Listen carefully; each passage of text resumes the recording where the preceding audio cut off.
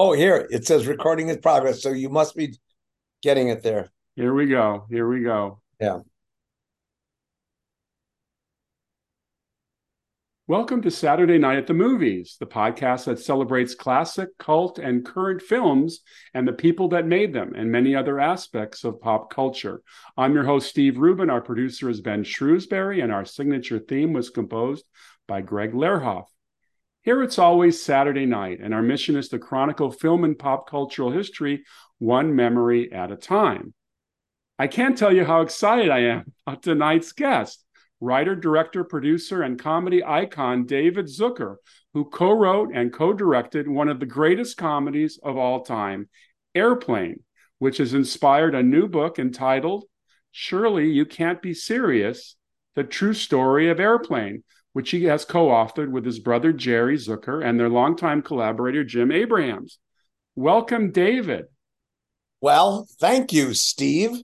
And in case anybody forgot what book I'm promoting, it's well, that way. Yeah. And it's funny because Background. the Zoom system is not perfect because I couldn't fit the whole title in the image. I have to tell you, and I think I told you this at coffee a couple years ago, that I have Milwaukee blood. My mother was born in Milwaukee. Oh, She well, went to North Division High School, right. and her brother Dave owned a drugstore in downtown Milwaukee called the Harmon Pharmacy. I don't know if you ever walked in No, a. I wasn't too familiar with a lot of things in Milwaukee, but Shorewood, we had Capital Drugs and Thompson's and Labor's Drugs, which where I worked. I think I mentioned it in the book. I worked for a drugstore and I was fired after a week. There you go. There you go. I mean, Fired the two things that I couldn't do, making change and finding things. is that somebody's jacket on your chair or is that a dog? That's a pillow. Oh, that's a pillow. Okay. It looked actually like a small sheepdog. But we have a little dog. We have a little Pomeranian that Oh, looks just like that. And we have a pillow just like that in the living room. And I often sit on the dog because and you hear I thought I'd start off our conversation about the state of comedy today in Hollywood. And I'm particularly talking about movies. Um, if I walk down the street and ask the person, a civilian, to name four comedies he laughed at in the last 10 years, I bet he would have trouble. yeah, I don't see many movies. You'd have to. I can't. I see more serious movies than I see comedies. I don't really watch a lot of stuff, but there aren't a lot of comedies.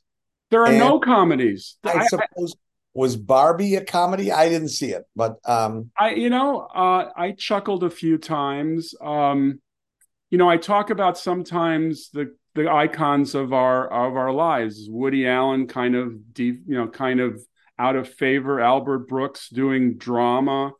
Um, Steve, Mel Brooks is Mel yeah Brooks, did a lot of comedies, but but nothing lately. better comedy is being done on TV. I mean, Larry David makes me laugh. Seinfeld makes me laugh. There's a group called, have you seen Impractical Jokers? I have not. Is this Oh my, something? you're in for a treat. They're on True TV. They're in about their seventh or eighth season, I think. And they really make me laugh. Oh well, that's good to know. I It's a prank show, a reality show, pranks. there's a lot of talk of, and there's always a lot of talk about whether movie theaters will survive. But I think one of the joys of going to a movie theater to see a comedy is to be in a room with 300 or 400 people all laughing, Yeah, and no that's a question collect. about it. Yeah. Oh yeah, yeah, no, absolutely. So I And miss that. Yeah. that's the great thing about movie comedy is, I mean, you could still watch a drama in your house alone and get the same thing out of it, but a comedy, you have the laugh track right with you in theater, and it's real. It's people are going to laugh or not. So, if that doesn't if that ends, then it's too bad. I'm lucky I lived when I lived then. Oh, sure, sure. I often wonder because I'm out there trying to sell comedy. as a writer. And I find that executives today just don't seem to get it. Now, interesting point about your book, which I found not only just so fun to read because I wanted to know all about the making of Airplane, but following your journey to get anything going. You're talking about the late 70s in Hollywood. That's over 40 years ago. Nothing has changed. I think Nothing has changed. And you think, well, Zucker can get anything made, but it's just as hard for me now as it was then. I know, and then people tell you, well, to get the head of the line, go raise some money. That's right. Well, that's what I'm doing, raising money, because you can't go apply at the studios, and they're not exactly happy to see an old white guy, coming with a script. And it's funny because this is a time in society where we all could laugh more because there's nothing more serious than what's going on in the world. But well, not that I ever cared what was going on in the world, because all of my comedies and were done not really so much about real life, but about life as seen in the movies. So that's what I did, and so I don't even know if I could do a rom-com or something, because that's not. I'd much rather do something which is making fun of another movie. Oh, no, exactly. And I wasn't politicizing your films, which I know were never politicized. I'm just saying that we watch comedy to get away from anything else that's going on in the world. That is true, yeah. Now, what was interesting reading the book is we learned a great deal about the fact that you literally knew nothing about the film business in Milwaukee. You and your brother and Jim were all Milwaukee boys, which the way you presented was a little left of the moon. Yeah, well, we knew enough to leave Milwaukee, at least. We had a choice. We started a little theater in Madison. It was successful. People laughed. We were encouraged. But we wanted to get discovered, of course. So we had a choice, either go to New York or LA, and we figured it would be much more comfortable to starve in, 70-degree weather than in, 30-degree weather. So we went to LA, and that's where the movie business was. It's where the Tonight Show had just moved from New York. So, and we thought our material was good enough to get on the Tonight Show, and it turned out it was.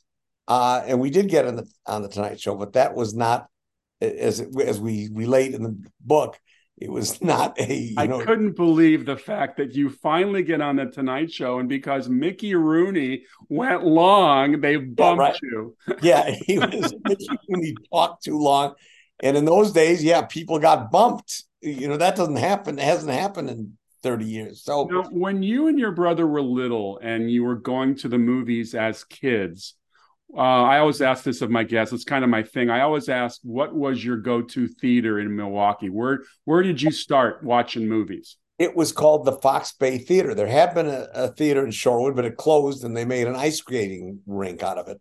But this was the Fox Bay Theater in one suburb north, Whitefish Bay, and that's where we saw Three Stooges, Laurel and Hardy. I suppose Jerry Lewis may have had some movies, Abbott and Costello. I remember Saturday all day cartoons, just nonstop. And so that's where we go. And then, my mom and dad would leave us there, and we'd come back later full of popcorn. And when would you say you started to believe that you were funny? Oh, in first grade. Yeah, I was always trying to make people laugh, probably 90% to get attention for whatever reason. That can be worked out in therapy, I'm sure. But I needed attention. I still need attention. So that was a natural for me to make people laugh. And that's what I could do. I found it easy.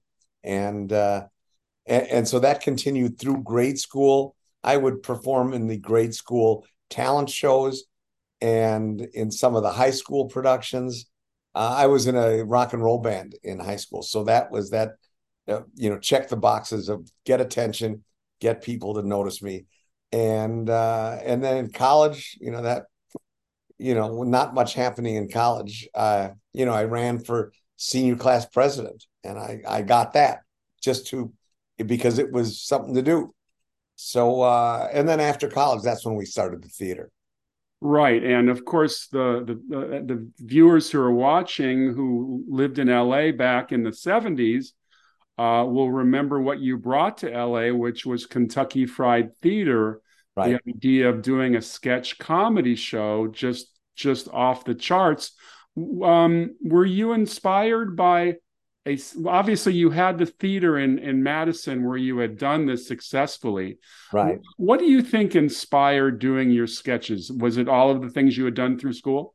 Well, things we had done in school, and the original idea was, we were able to borrow some videotape equipment, and in those days it was half-inch reel to reel, big Sony deck with a camera that went over your shoulder, and we were able to do, and nobody had this. Nobody had home video. Nobody had cell phones. There were no video cameras. So we got this stuff, which we were able to borrow from a friend of my dad's, and we started doing spoofs of television commercials. And then we had another kid who joined our group named Dick Chudnow, who was another high school pal. And he was one of the original founding members of Kentucky Fried Theater. And he said, we need to do live component to the show. So we did that. And so we would combine the live sketches with the video, which we showed. And I remember going over to Pico Boulevard. Pico Boulevard was in my neighborhood, and you got very lucky. I found it interesting that the way you describe in the book, you were given a building with very modest rent to open a theater, which of course is unheard of these days, where everything is super expensive. Yeah. That must have been, I mean, the gods must have been shining at that moment. There's no question about it. We were very lucky in a lot of ways. Just a lot of fortunate things. I mean, somebody tried to break into the theater in Madison, and somehow this little padlock held, and they weren't able to, steal all of our stuff and end our careers right there. But we were able to get this building, which we had through some family connections, and it was an abandoned building, and we took it over. We cleaned it up. There was even an apartment above the theater where we could live, and so. Boy, when I think back on that, it was some incredibly fortunate circumstances that we had. I mean, when you come out to Milwaukee, come out to LA from Milwaukee with literally no reputation, no connections, just a lot of ambition, and somebody actually hands you a living situation. Because at the very beginning, it's always about whether you have a roof over your head and you can pay to buy food and things like that. I mean, we know about the cliche of the starving actors, but filmmakers still have to pay the rent every month. So this gave you a beautiful base, but no guarantees, of course. No, there were no guarantees. We spent the summer hammering and nailing, and we even had to make our own beds. I mean, out of 2x4s, and there were mattresses in the building because it was owned by a hospital. And we say in the book, how we didn't get, hepatitis C, we never were able to figure out.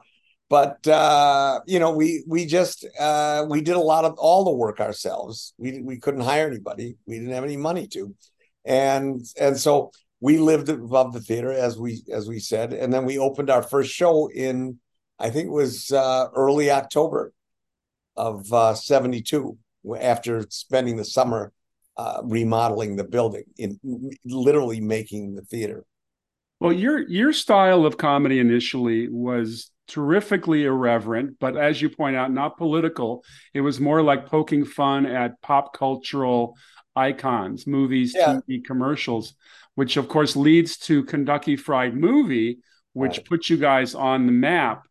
But as I discovered in reading in the book, the road to Airplane was a long road. I mean, Yeah. it was fascinating and just inspiring to me because I get very frustrated with how Hollywood just does not react well at things like that. Can you talk a little bit about, I know that you guys, the success of Kentucky Fried Movie led you to believe that there was opportunity to do more comedy features. Was Airplane the first idea you came up with? Yes, it was. We used to just leave our videotape recorder on overnight to catch the commercials, so we could spoof the commercials. And then one morning we cleared off the machine, and there was this movie called Zero Hour, which is a 1957 black and white movie, and it had the same plot. Food poisoning on an airplane, and a passenger has to fly it down. So By we the way, by the way, how crazy is it that you left your video camera on and just happened to tape that? I mean, is that divine guidance or what? it's more divine guidance. Yeah, this is just everything happened. There could be a whole book written just about that. But is there a God? Well, I think so. So, but we started getting interested in this movie, Zero Hour, and we were already thinking, I had the mindset that serious movies were funnier than comedies. Anyways, we would redub movies, and so we thought this would be a great movie to redub because it's so serious. Sterling Hayden and Dana Andrews, real hard hitting stuff. Not a sense of humor within planets of this movie. So, but then we thought, wait a minute, why redub it? We were looking for an idea to write. We wanted to write a movie because we wanted to stop doing the theater. We didn't want to act on stage anymore. So we thought, why don't we just remake this and recast it with serious actors like Robert Stack, Lloyd Bridges, etc. And then we started writing Airplane. And then, we really didn't know how to write a movie. That's when we met John Landis. We asked him for one of his scripts because we didn't know what even form that you were supposed to follow to write a script. And so he gave us the script to American Werewolf in London, which he had in the trunk of his car. Because your Kentucky Fried Movie, which was your debut, wasn't really a screenplay. It was a collection of just sketches. It was not sketches, a screenplay. Yes, collection of 22 sketches. And then there was a mini movie within a movie, which was our Bruce Lee parody called Fistful of Yen. And that was actually a forerunner of Airplane. But of course, we wrote that first draft of Airplane, right after seeing Zero Hour, and we couldn't get it financed. So that's when John Landis came to see our show, and he said, "Why don't you do a movie based on your show?" And that's why we did Kentucky Fried Theater, because Kentucky Fried Movie, because that was the largest unit that we could get done. It was a $600,000 budget. So whereas Airplane would have been 2 or 3. Right, right. And you were, once again, the gods were shining on you because you hooked up with not only a filmmaker, but a guy who really knew the business. Right. Landis knew the business. He knew how to direct. We didn't know how to direct. And also we realized from doing Kentucky Fried Movie that we needed to direct. I think we realized how much control the director has over everything in a movie. So, and I think when we wrote Airplane, we thought, well, we'll have Landis director. We'll get a director, and we'll do this movie. But it was just more, our mistakes were corrected for us by right. God. Yes. Well, I think that the first thing you notice about the movie is the extraordinary casting, and the first person I'm going to put up is your leading man, Robert Hayes. Robert Hayes. And yes. I think that what's very cool about Robert Hayes is that first of all, he's a total unknown. He did a TV series at the time, but the average moviegoer didn't know who he was. No, he was not a movie star. Yeah. How perfect was he? Well, there you go again. I mean, it's just he just dropped in our laps, and he was suggested by, Robert Hayes was doing a sitcom called Angie on the lot at Paramount, and even so, our casting director didn't know about him, but his agent called Howard Koch, our executive producer, and said, "You ought to try this guy, Robert Hayes, my client." And so I remember Howard brought in this picture of this guy. I said, we thought, yeah, he looks good. Let's bring him in. So he came in, we talked to him, he read, he seemed like really good from the start. So it's kind of like when Julie Haggerty came in. I think we knew. No, I mean it was just there was an overwhelming star power with a leading man, and I think that helped the movie because you believed what was going on. Right. Well, we didn't need it. These movies are ensemble casts. The movie I have a script now that I want to produce in the spring is another ensemble cast. Oh, and obviously a comedy. It's a comedy, film noir. I think we're going to shoot it, probably in March or April. Oh, that's fabulous. But we're raising independent money because the studios, once they see, they don't want to hear from me. It seems to me that if you bring them Iron Man 4 or Superman 8 or Ghostbusters 6, they're interested. Well, here's somebody that I certainly knew of being a science fiction fan because I've probably seen Forbidden Planet 94 times. Yeah. And Leslie Nielsen was the most serious actor, always played kind of a authority type, and of course, perfect as Commander J.J. Adams on the C-57D in Forbidden Planet. And Leslie Nielsen is anchors your cast. I mean, tell us. He does, and he wasn't even the first choice. He was the last choice. We had gone to 3 other actors before him, including, I think Jack Webb, Vince Edwards, Vincent Price. A lot of bigger names turned us down. And then when we finally got to Leslie Nielsen, we thought, yeah, this guy would be great because didn't seem to have a humorous bone in his body. So we went to our casting director at Paramount, and the casting director, who had already been brave enough to cast, Stack, Bridges, and Graves, I think he snapped. He just said, Leslie Nielsen's the guy you cast the night before. Why would you want Leslie Nielsen for this? Your casting director, Joel Thurm, was a guest on my show earlier this year. Oh, great. Yeah. Oh, yeah. So I got a chance. That was a lot of fun. But yeah. Now, the other thing that I found interesting, when you finally made the deal with Paramount, which, of course, was another big coup, they started saying that they wanted comic actors in your movie. Well, not across the board. I mean, they got that we needed Stack, Bridges, Graves, and Nielsen. Right. They really the serious guys for those. But for the part of Stryker, they wanted somebody more known and more of a comic, shine to them. And we just didn't want to do that at all. And in Paramount's defense, I mean, they showed a lot of confidence in the movie that they would have suggested Chevy Chase or Bill Murray. But sometimes the suggestions got a little crazy, like Barry Manilow was one of the suggestions. So, and we had to make sure that was quashed. Even Bruce Jenner came in to read. Wow, as a man. And he came back 3 times.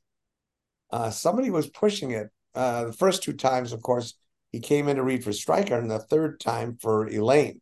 So we didn't realize at the time there may have been deeper feelings involved. I found it interesting that Robert Stack took a look at the script. I think by the way, just so the viewers know, when you read the book, and you got to read this book, it's just hysterical. The book is all interviews with everybody. It reads like lightning, and you've got interviews with all the lead performers. Some of these interviews you must have been done a while ago because obviously they're not with us anymore. Right. Yeah. I mean, I'm glad that Will Harris, who did all the interviews, he did a piece for the Onion AV Club, which was called The Oral History of Airplanes. So, and he got a lot of those interviews then, and then some of the uh, some of the Graves and Nielsen, Stack, and Bridges interviews we got from television shows where they were quoted. So, we pieced a lot of that Oh together. yeah. No, it's great. It's great. Yeah. I think Stack said the first time he saw the script, he thought it was terrible. Or was that Oh, Peter? that was great. Peter Graves Peter Graves. Peter Graves. was worse than terrible. He threw the script across the room and said, "This is the worst piece of trash I've ever read." And he said it's in the worst taste I can imagine. So, but I think that Howard Koch, our executive producer, called him and said, "Peter, you got to come in and meet the boys," as we were known at that time. And so he did. And so I think he was probably relieved that we weren't these drugged out, long haired weirdos that he imagined. So because we're from Milwaukee, we kind of put him at ease that Well, it was okay. part of the fun of reading your journey is the interaction you have with people like Barry Diller, Jeffrey Katzenberg, Michael Eisner.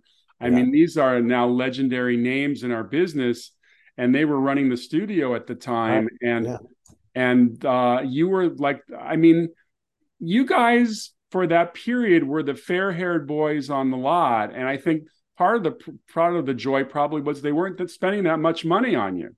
No, it wasn't a big risk for them. It was put on as a programmer, so they would fill their release schedule. But as the dailies started to come in and they saw the screenings, then Frank Mancuso, who was the head of distribution at Paramount, scheduled it right for the heart of the summer, where which was it was just we always say the seas parted, man. Oh yeah, It well, just appropriate at Paramount because they made the Ten Commandments. yeah, that's right. Yeah. There's so many aspects of the movie that, of course, you describe in much detail in the book. But tell me about, first of all, I know there was so much controversy in the fact that the Directors Guild of America did not want to give credits to three directors. They put up a big fight against you.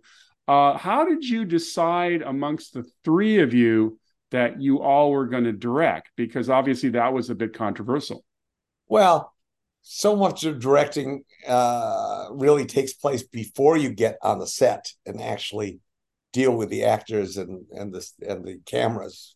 There's the script, casting, sets, costumes, etc. And once you get onto the set, it's just problem solving. And it was an easy decision just to have one of us actually talk to the actors, and then we'd confer in between shots, in between takes, and then it was problem solving. It said, well, we need to correct this, or we need to do the next take a little bit different, and it actually went very smoothly. Did all three of you do action and cuts, or just one of you? No, only Jerry did action and cut.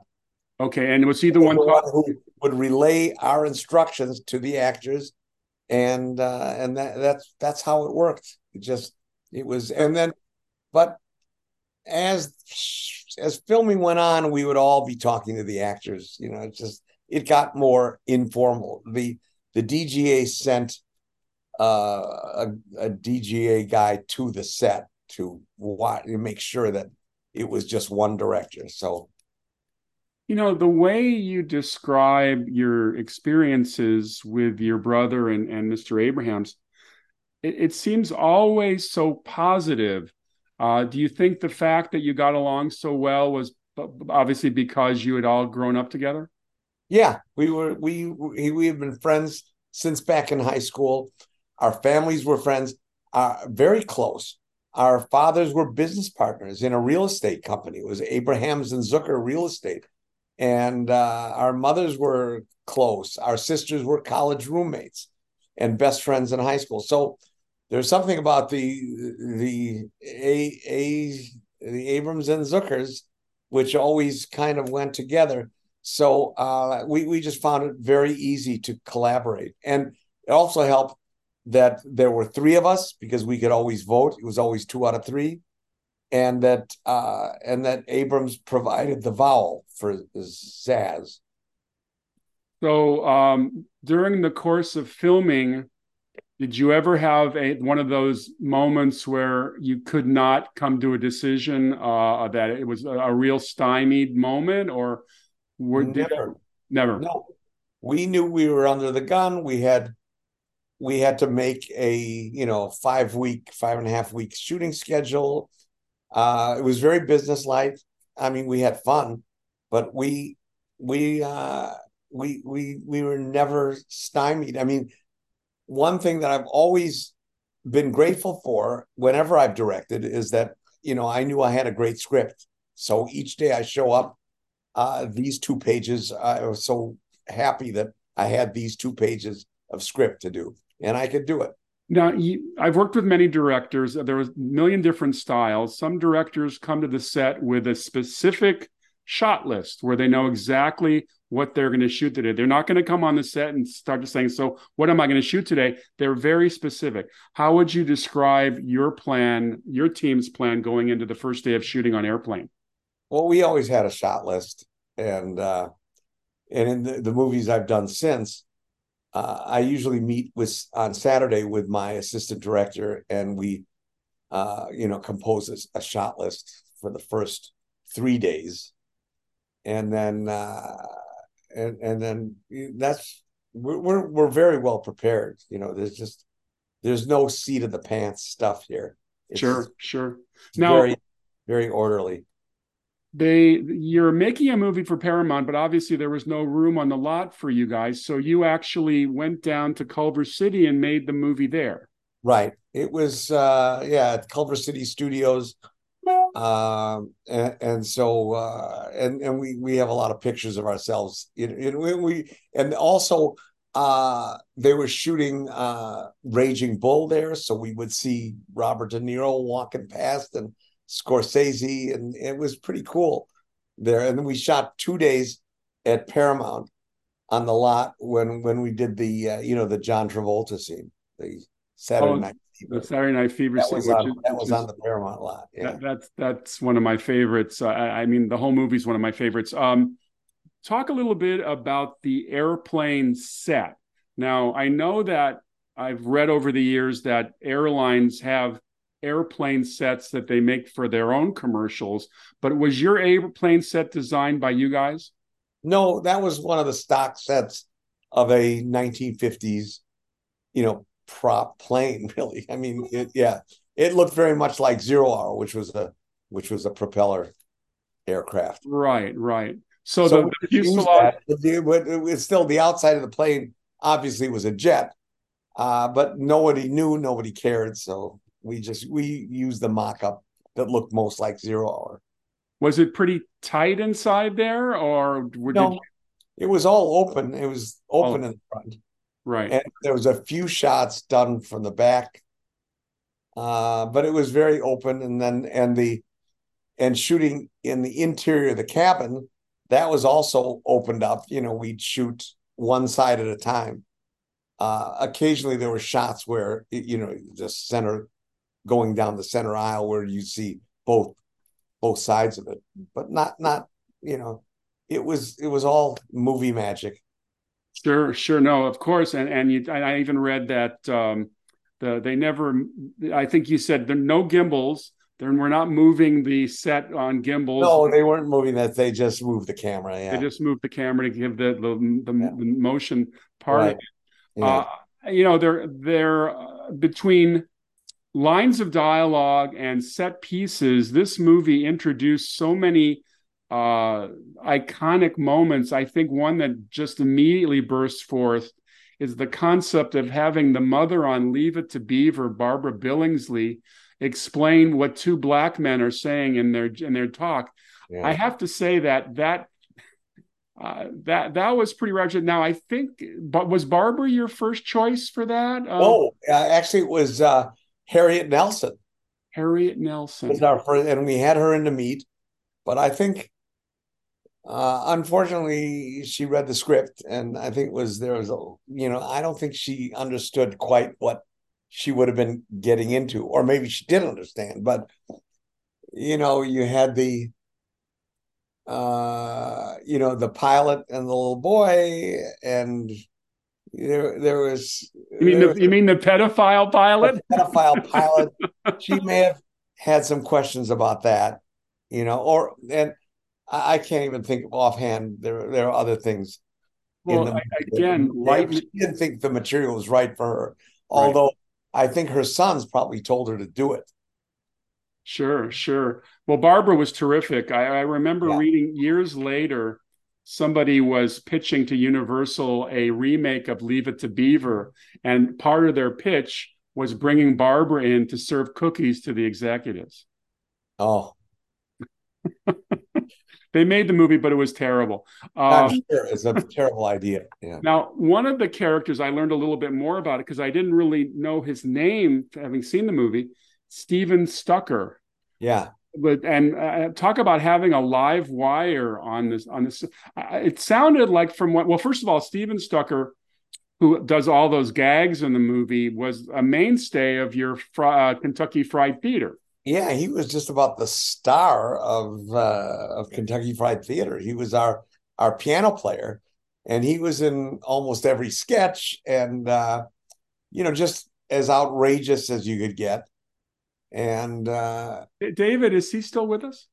no, he died in '86. Oh, really? It Oh, was during the whole oh. AIDS thing. So it was terrible. It was very sad. He passed away, but it was before they had the cure for it. Yeah. Right, right. Yeah. Oh. Um, Ethel Merman. Yeah. Robert Hayes's character Stryker's in that mental ward, and I just have to say that the part of your strength, obviously, in all these movies is just being totally outrageous. And what was the inspiration from Ethel Merman of all people? Well, I think we may have gotten the idea from seeing Annie Hall.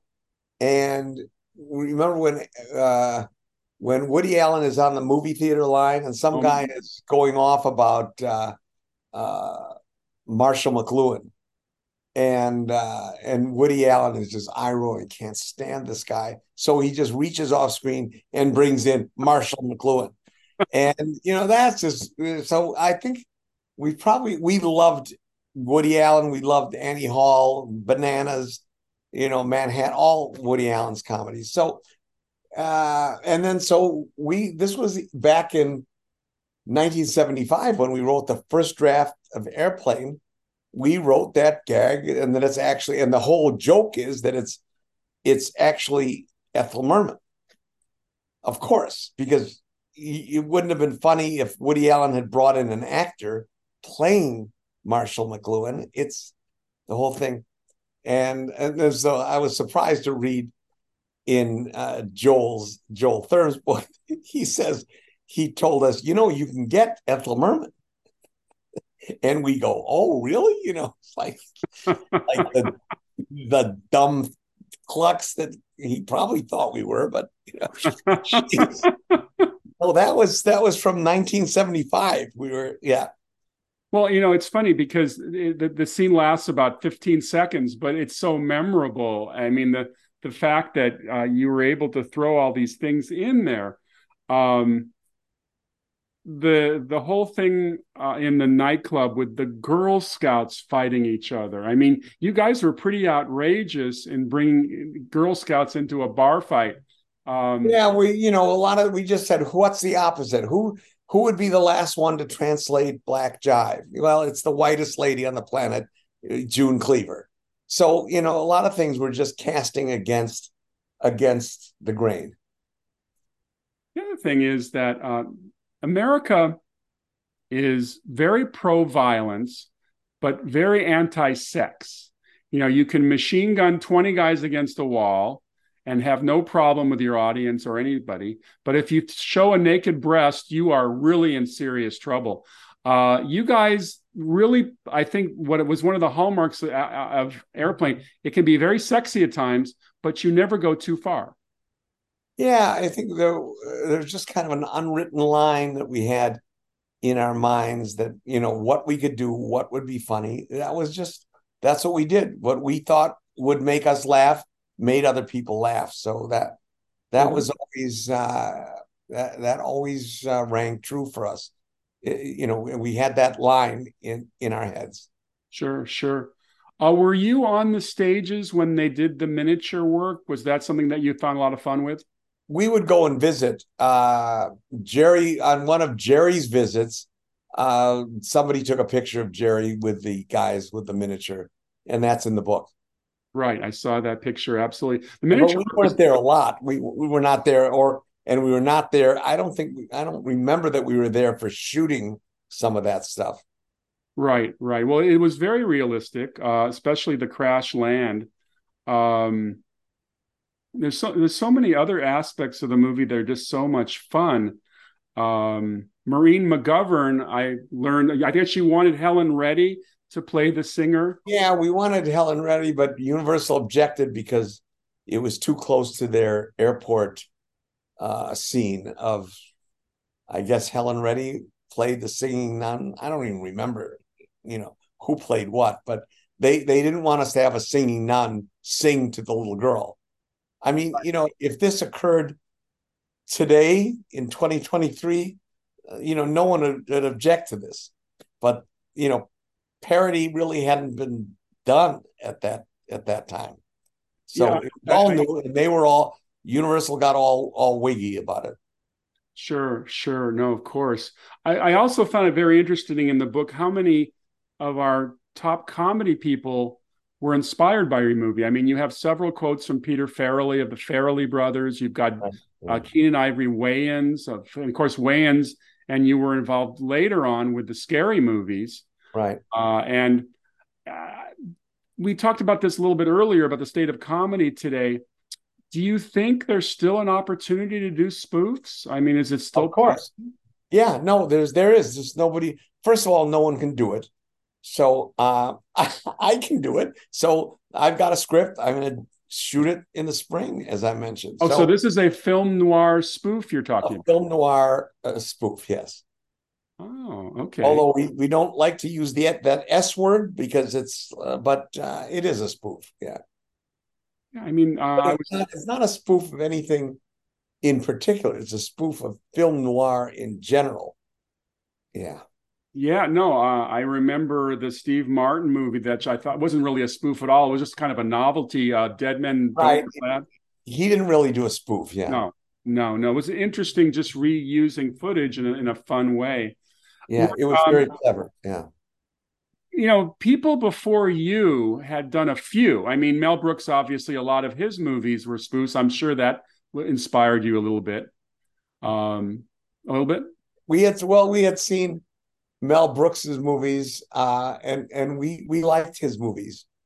But you have to remember Mel Brooks and Woody Allen's movies were, they had at their center comics, and it was comics acting funny, and that's not what we ever intended to do. We just didn't want any comics, or as funny as Mel is, and Marty Feldman and Harvey Korman and Dom DeLuise, it just wasn't what our style was at all. So we had to, it was a complete departure from that. So I'm not sure you can say we were inspired by that. I mean, I think we were inspired by Woody Allen probably a bit more, but we love Mel Brooks too. Well, I think breaking the fourth wall, which is often the term for just kind of playing right to the audience, Yeah. is kind of fun, and Woody does that quite a bit in Annie. Yeah, right. The the I think one of the great coups, I think it sounds like getting that the rights to Zero Hour was very good for you guys because it anchored you in a reality story with genuine tension. Right. And we realized that we had it wasn't parody and it was plagiarism. That's what Landis said. And we realized that we were following Zero Hour so closely that we had to buy it. And at that time, no, who cared? It didn't have any value. So this whatever studio owned it was glad to give us an option on it for a couple of dollars. So it wasn't expensive at all. No, it was I think $2,500 to just buy the option, and then 25K probably to buy it. Wow. Yeah. I watched it recently. The first thing I noticed about Zero Hour immediately is the lead character's name is Stryker. Oh yeah. No, we kept a lot of the names. Yeah. We get Stryker. You're coming in too hot. Yeah. And there's so much opportunity for comedy. I'm always remember the scene where the classic scene in every great news story is all the reporters running to the phone booth, and of course Right. your guys ran to the phone booth, and all the phone booths fell over. Yeah. Well, I think that's what Mad Magazine would have done. Mad Magazine did a feature called Scenes We'd Like to See. And they didn't do that specifically, but Mad would do stuff like that. I can imagine them doing Well, exactly that scene. Yeah. Steven Stucker's character in Airplane is kind of like the guy in the margins Yeah, in Marginal Marvin. Yeah, right. Marginal Marvin, exactly. And another scene. I thought it was interesting in the book. You described the technical aspect of it. The moment where I guess somebody says the shit's going to hit the fan, and Right. Yeah, we just take it literally. Yeah, we do a lot of that. Yeah. Oh no, I love that. I love that. So you guys were not involved in Airplane 2 at all? No, the studio wanted to do a sequel, economically beneficial, but we really didn't want to do another airplane movie. But they really were intent on doing it, and they wanted us to come up with an idea, so we did. And we thought, yeah, Bob and Julie, they land the plane. He brings her home to meet his family, and it's The Godfather. And so, we have the same cast, and it's, the mafia. So, And I think but you and ran that you ran that by Coppola, right?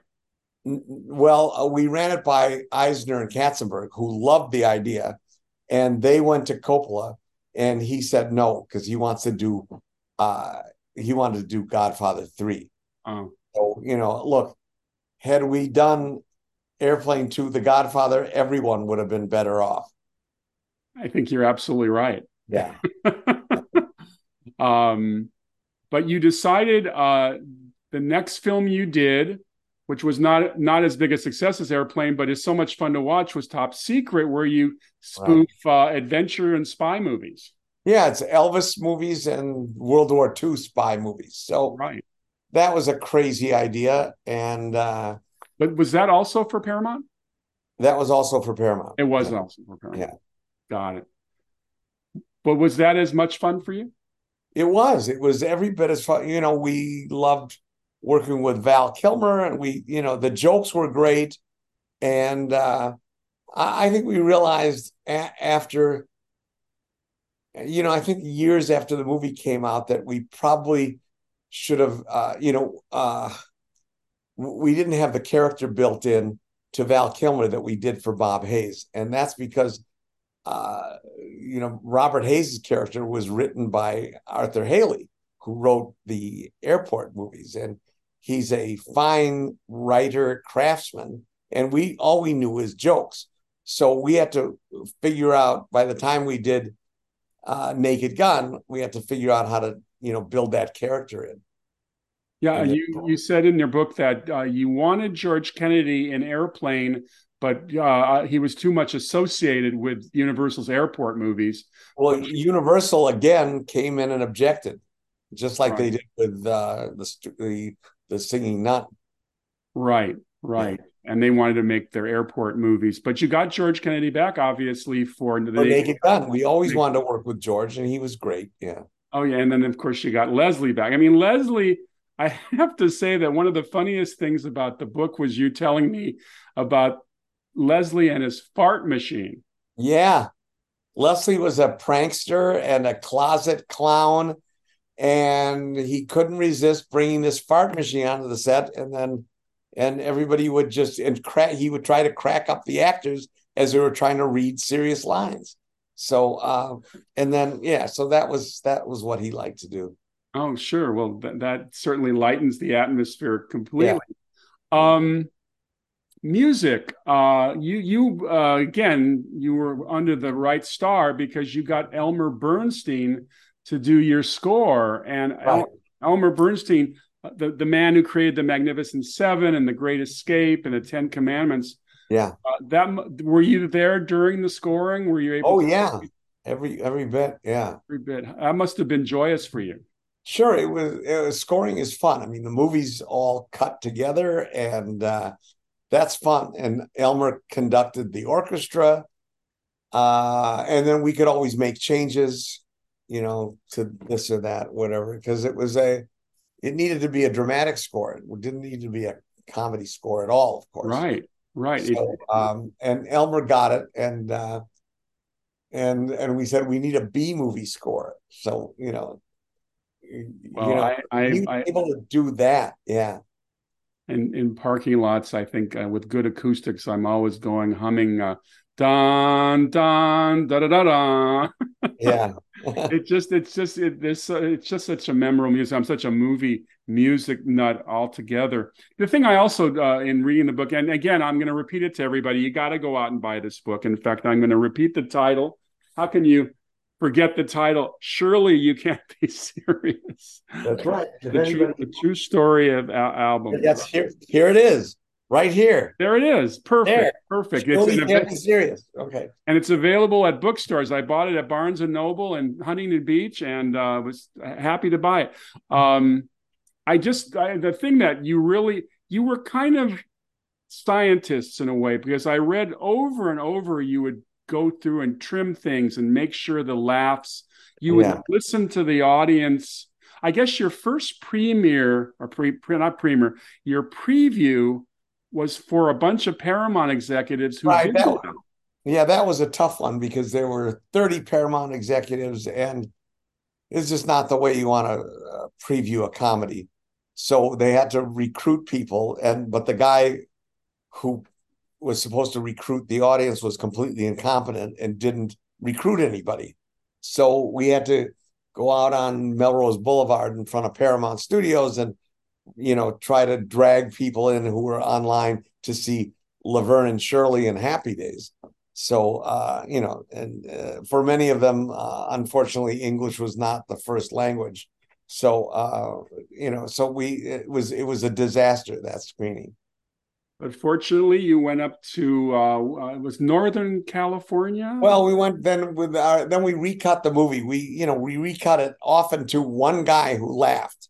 There was one guy who laughed through the whole movie, and so we recut it to that guy, and then we went up to the University of California, Davis, Right? Sacramento, I think. And you killed. Yeah, we killed. Yeah, that was like touchdown. We did it. Yeah. Well, it's funny what you said in the book. I found it interesting that you have to be very careful in not putting your jokes all together, because sometimes people are laughing so hard they miss the joke. Right. I mean, it's a good problem to have, but so we sometimes we extended it. Like when Kareem says to the kid, "Tell your old man to drag Walton and Lanier up and down the court for 48 minutes," and then he shoves the kid. In the movie, if you watch the movie, the kid's just sitting there, 1, 2, 3, 4. I mean, for a lot of beats, just looking, and that's because that's how long the laugh lasted. They're dragging Kareem down the aisle of and I think it was Lorna Patterson has to drag Kareem, who probably weighs 335 pounds. Yeah, and I guess they had to come up with a device that helped her along, right? Right. Well, we wrote. It's so easy to write stuff. We just write stewardess drags the, Kareem down the aisle, but we didn't realize practically she can't drag that guy down the aisle. He's 3 times bigger than she is. So they put him on a little dolly. And so, and she was able to pull him. And even so, we attached a rope to it to pull it.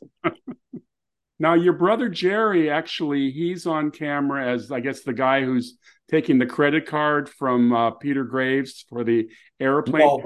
No, No, no, that's not Jerry. That's that's, that's an actor. That's an oh, that's extra. not Jerry. No, But that's not Jerry. Jerry and I are guiding in the plane. oh, you're where the cones, the cones. Yeah, right. Oh, okay. Yeah, Those flashlight the things. flashlights. Right. And you actually filmed part of Airplane at LAX? Yeah, a lot of it was filmed at LAX. We filmed planes landed. We filmed going along the Concourse? the concourse. Yeah, inside the airport, then outside where you say the red zone is for loading and unloading only. That stuff always shot at LAX. Which is a perfect spoofable topic. Those recorded Yeah, voices. right. I love Everybody that. they had shared references. Yeah. Well, David, this has been wonderful. Thank you, and thank your brothers and Jim for putting this book together because it's a pure joy to chronicle it. And like I said, very inspirational to me as a comedy writer because I realize that as horrible as things have been, that this has been happening for decades. Yeah, I know, and it is possible. So I think the book is pretty inspirational. Not because we're so great, but because we really learned on the job. We were very, very inexperienced, and we still were able to do it. So Sure, sure. Well, people, you've been watching Saturday Night at the Movies. I'm your host, Steve Rubin. Our producer is Ben Shrewsbury. Our wonderful guest tonight has been David Zucker. Good luck with the new movie. Do you have a title? yes, it's called The Star of Malta.